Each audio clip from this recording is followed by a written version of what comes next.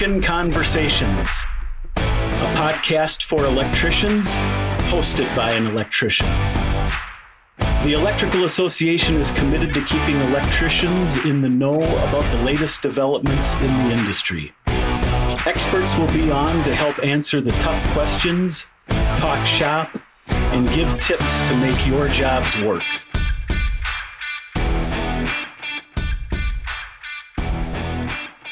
Greetings. I would like to welcome you to another podcast presentation of Sparkin' Conversation by the Electrical Association. I'm Mike Miller, your host. Once again, I would like to thank you for choosing this Electrical Association podcast for one of your sources for information for things going on in the electrical industry. I would also like to extend a special thanks to Federated Insurance for being our sponsor of this and many activities of the Electrical Association. Today's presentation features an individual who works for GAP Schools. I'd like to welcome Mr. Tony Zahradka, Construction Program Manager.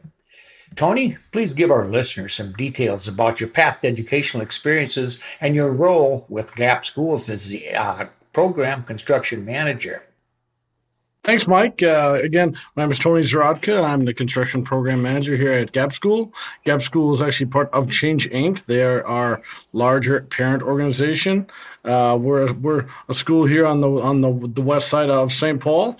I'm actually from St. Paul myself, from the east side of St. Paul. Went to Johnson High School. Graduated from the University of Wisconsin River Falls with an education degree. I'm a teacher. I also have a special ed license from Bethel University as part of their master's program.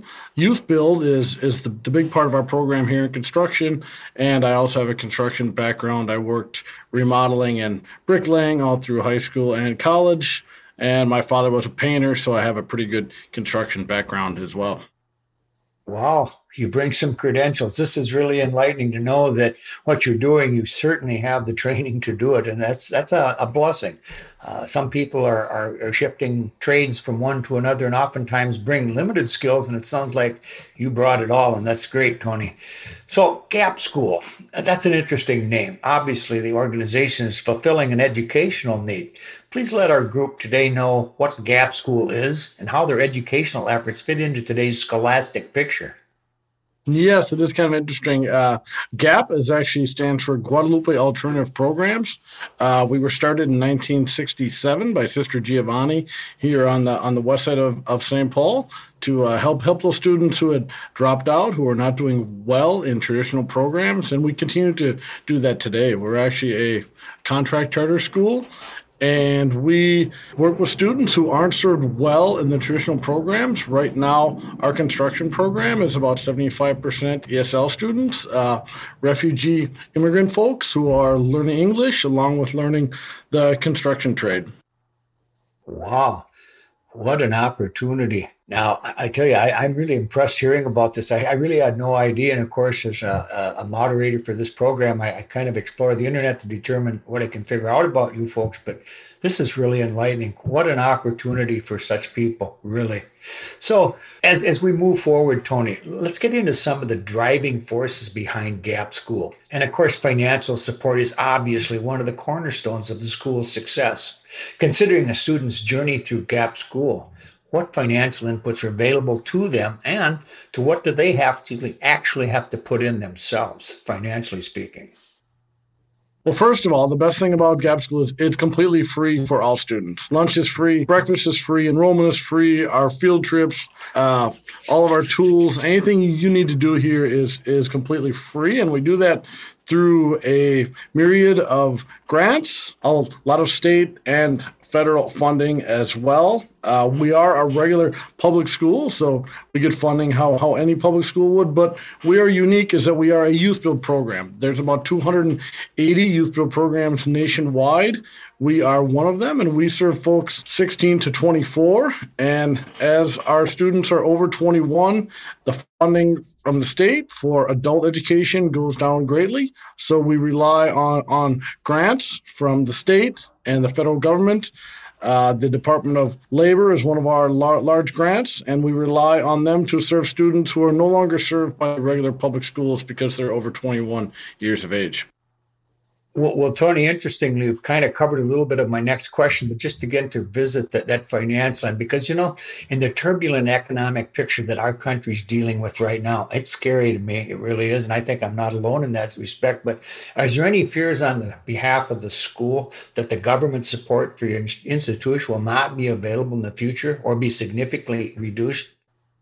Yes, unfortunately for programs like ours, that funding is not very stable. The largest grant we've received is the Department of Labor grant. Right now, we're working on really a fantastic project. It's a 6-minute walk from our school. It's almost a 1-acre site that we've broken into 4 lots, and we're building actually 4 single-family homes on those lots. We found that building single-family homes is the best possible construction training that we can give to students because they see all aspects of the construction industry, not just one small part. And when we have control of those projects, we can ensure the best possible experience for our students. And to do that, it was a really awesome thing. We started to get funding from the Department of Labor, which are very large grants every 2 years, but there is no guarantee that you will get that grant. And on the last cycle, about 1 year ago, we did not receive the grant. So the financial hardship that caused us in finishing up the current house that we're working on was indeed quite difficult.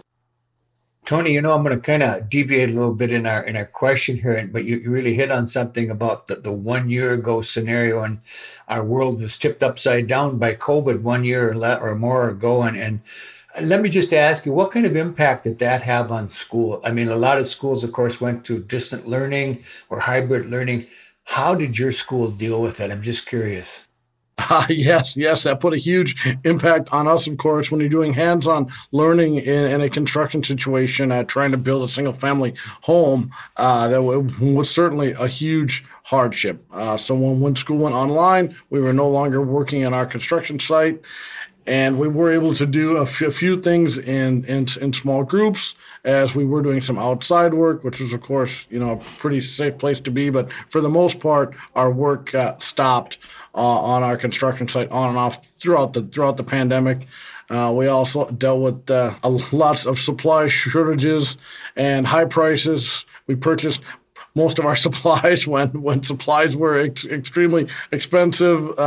Siding, for example, was delayed about 6 months, and we spent not this winter, but the winter before siding outside, which was not the most enjoyable experience. But I will say we have awesome students, and they persevered, and that job got completed, and our house is going to be Gold LEED certified and an awesome home for a low-income single family. Outstanding. That's good to hear that, in the construction industry, anyone that's been in it knows that it's not all summertime, and they surely got their upbringing well and siding in the winter. I've seen that done before, and it's not a pleasant task. It's sometimes bare fingers and not a good deal. Well, I'm glad to hear that you're persevering as well as you have. And, the government cuts, I think that we as a nation are probably going to see some rather interesting things unfold as the political spectrum continues to roll. I guess it's where we live, and we still have that element of freedom, which I think is pretty nice to say we have, and it's kind of spendy sometimes. So, but moving on to another concept to just talk about another driving source or force that we should recognize deals with the finished product. That means your students, your graduates. Give us a typical profile of a student's qualifications in the real world of earning a living or even attending an institution of higher education after completion of your programs. Yeah, absolutely. As a youth program, serving students 16 to 24, a lot of them students, once they complete our program, are much older than a typical high school graduate. Most of our students are here for 12 to 18 months. They earn a St. Paul High School diploma, regular high school diploma, just like any other student would. But our program, they get a little bit extra. They get MC3 construction training. They earn OSHA 10 certification. They also can earn an AmeriCorps Education Award, which is money they can use for secondary school. So they actually do get a lot more certifications than a traditional high school student would. Completion of our program If you're looking to go into the construction industry, you, of course, have to have your driver's license. We make sure they have all the skills and all those things that they really need to be successful. Make sure their English, their reading and writing is at a level of proficiency, and we help them get hired or get into school, and we also do follow-up for 1 year on all of our students. So we really make sure that they're successful, they have the tools they need, and they're successful once they're done with our program. Well, when you say follow-up, Tony, tell me what you mean by a follow-up of a completion a year after they've been there. Yep, we check in with them on almost sometimes weekly, monthly basis. Those employers who have a partnership with us, they know if there's an issue with that employee, with that former student, that they can call us and we'll work through that. If there's any problems, we help them. If they are laid off, which of course happens in construction, this winter we're helping a lot of folks with unemployment and things like that, and finding new employment and pretty much anything they need. We're a very small program, and we're a family here, and sometimes students come back 3, 4, 5, 6, 7 years later looking for jobs, looking for help, and we help them. Boy, that's neat. That was one of my other questions I was going to ask, but now that you hit on it, explain a little bit more. You mentioned they come back. So, like if I had completed your course, say in building trades, and I know I'm very skilled at rough carpentry, I could come back and could I actually start another course and say, well, I want to learn more about finish work and mill work and things like that. Is that something that you folks would work with the student on as well? Coming back to another section of the trade? Yeah, that's not really an area that we would specialize in, or that's something we would do. I would say we're much more of a basic construction training program. Give our students a piece of a lot of different trades and let them choose what they want, and then help them get employed and get increased some training in that area if that's what they want. Sure. Tony, one other thing that just kind of crossed my mind here, and I didn't really tell you I was going to ask you this, but we're all electricians that we're talking to today. For the most part, a great majority of our listening audience is members of our electrical association and our friends, members, families, moms and dads. But here's my question about electrical. You mentioned that they all get a rounded out education on most of the aspects of building a home.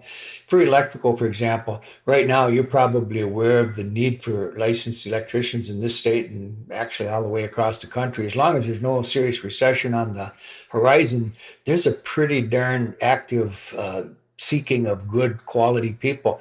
How does your school provide that, or to what extent do they get the people into the electrical industry is my question. Yeah, at this time we haven't actually placed anyone into an electrical apprenticeship or an electrical program. That's something we're starting to explore. I just this year kind of started working with Michelle Dreyer and the Electrical Association. We're actually working this year. We have a few students who are really interested in joining. So I think that's a partnership that we can increase in the future. And as far as on our job site, of course, our students can't do the electrical work, but we always work with contractors who are willing to have our students shadow and kind of learn and see kind of how that happens. That's outstanding news. I tell you, we've got to get them interested. And sometimes it's difficult because there's so much to learn in what seems to me a short time. But the rewards are unreal. The demand for the tradesman that is competent it's there, and the financial income and the security in life in general is just unbelievable. And I appreciate the fact that your agency, GAP, the school, is working toward that end through contractors. And Michelle's right, we need them. Well, Tony, I have another question. It's kind of a neat one. In education, we often hear of higher learning institutions comparing student to teacher ratios. How does GAP school fare out when considering these kind of ratios? And just one other comment, Tony, before I go on that. I realize that not all classes are the same, but I asked the question merely to establish possibly an average ratio that you try to achieve. Yeah, absolutely. Here at Gap, we're very fortunate to have some pretty low numbers on that. The suggested ratio on a construction site from youth build is 8-1. We're usually less than that. Maybe 5-1 or 6-1 even, because as we know, as we're trying to teach on a construction site, if one instructor is teaching 8 to 10 students, that's difficult. So we certainly try to keep those numbers low, and we keep those numbers much lower than the average high school in our classrooms as well. Our students being English language learners, for the most part, they require a lot of extra attention, and we try to be very cognizant of that. Boy, that's great. Those kind of the ratios that seem to make a big difference. And we've all seen schools where they pack them in and say, good luck. It sounds like your school is well ahead of that concept, and keep up the good work there as well. Another question I have, it's pretty easy probably for you, but does Gap School partner with any other educational facilities that round out their offerings to students in anything from language to any other skills they need, not necessarily those associated with the hands-on skills, but with other skills? Yeah, we partner with St. Paul College for sure. A lot of our students who want to go on that path. Unlike some construction training programs, some of our students just come into our program to learn construction. They're interested, but they're most interested in just getting their high school diploma. And if those students, if that's what they're looking for, we get them their high school diploma. We teach them some construction skills, and they can go on to a place like St. Paul College and do that.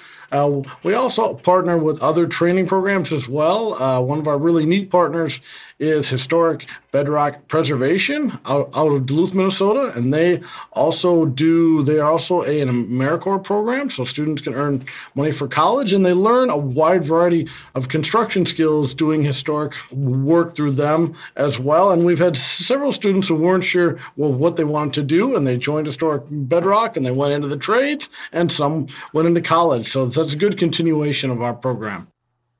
Boy, it sounds like it's rolling. That's fabulous. So here's kind of one of the look into the future questions. So like I say, looking into the future, where do you see Gap School in a few years down the road from now? The project we're working on right now, like I said, we're working on the first of actually 4 single-family homes. They're going to be LEED Gold certified. Our first house will be done here in about a month. We're looking forward to that. So continue on a bit of a legacy project. A single-family home build with us training students takes a few years. So we're hoping to certainly get done with all 4 houses in our project, and definitely diversifying our student body. Different immigrant refugee groups, working with more, incarcerated youth, those type of things, really diversifying and really helping as many folks as we can be successful and get into the trades and really get those high paying, very successful careers that you're talking about, Mike. Sure. Well, here's another quick question, Tony, about something as you mentioned, that you deal with a lot of perhaps youth and people in general that have maybe had a little rockier road in life than some others. Do you find that your program keeps a majority of them on the straight and narrow to a successful trade, or do you lose a lot along the way?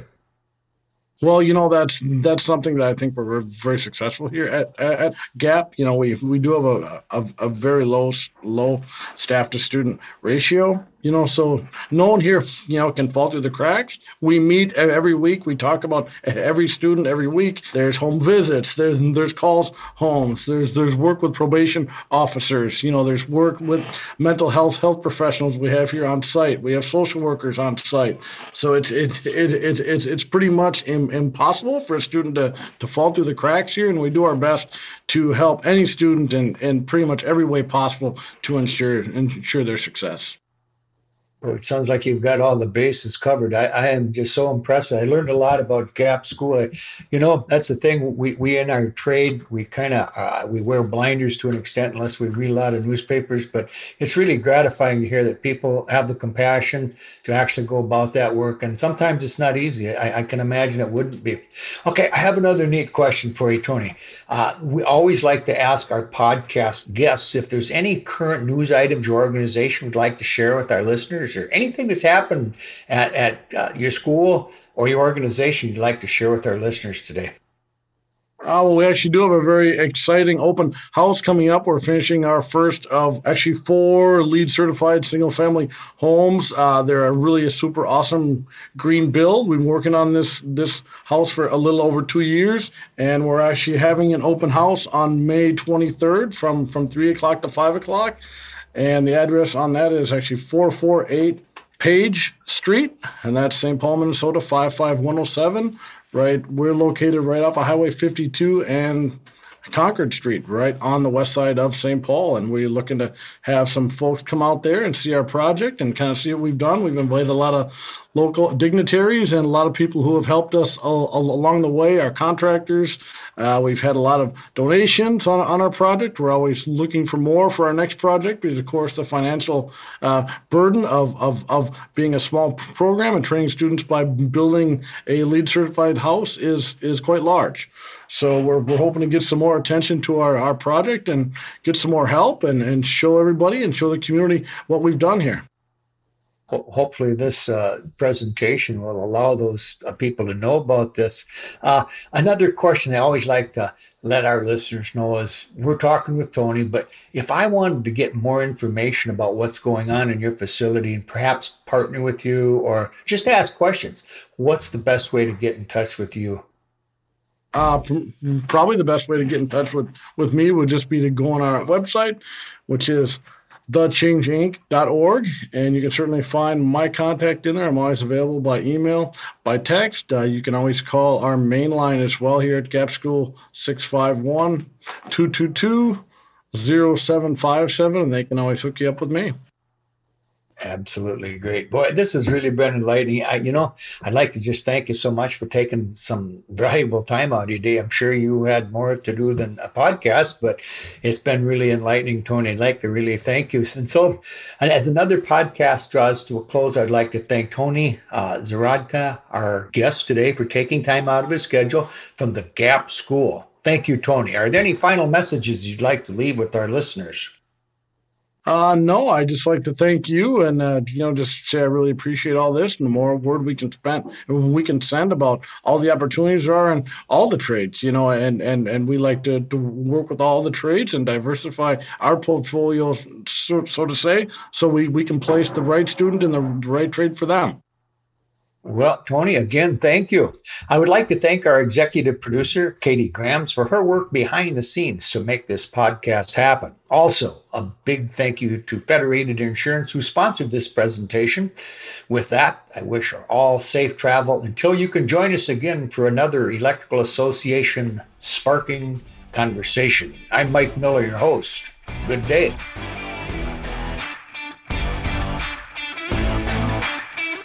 Sparkin' Conversations was a production of the Electrical Association. For more information, visit www.electricalassociation.com.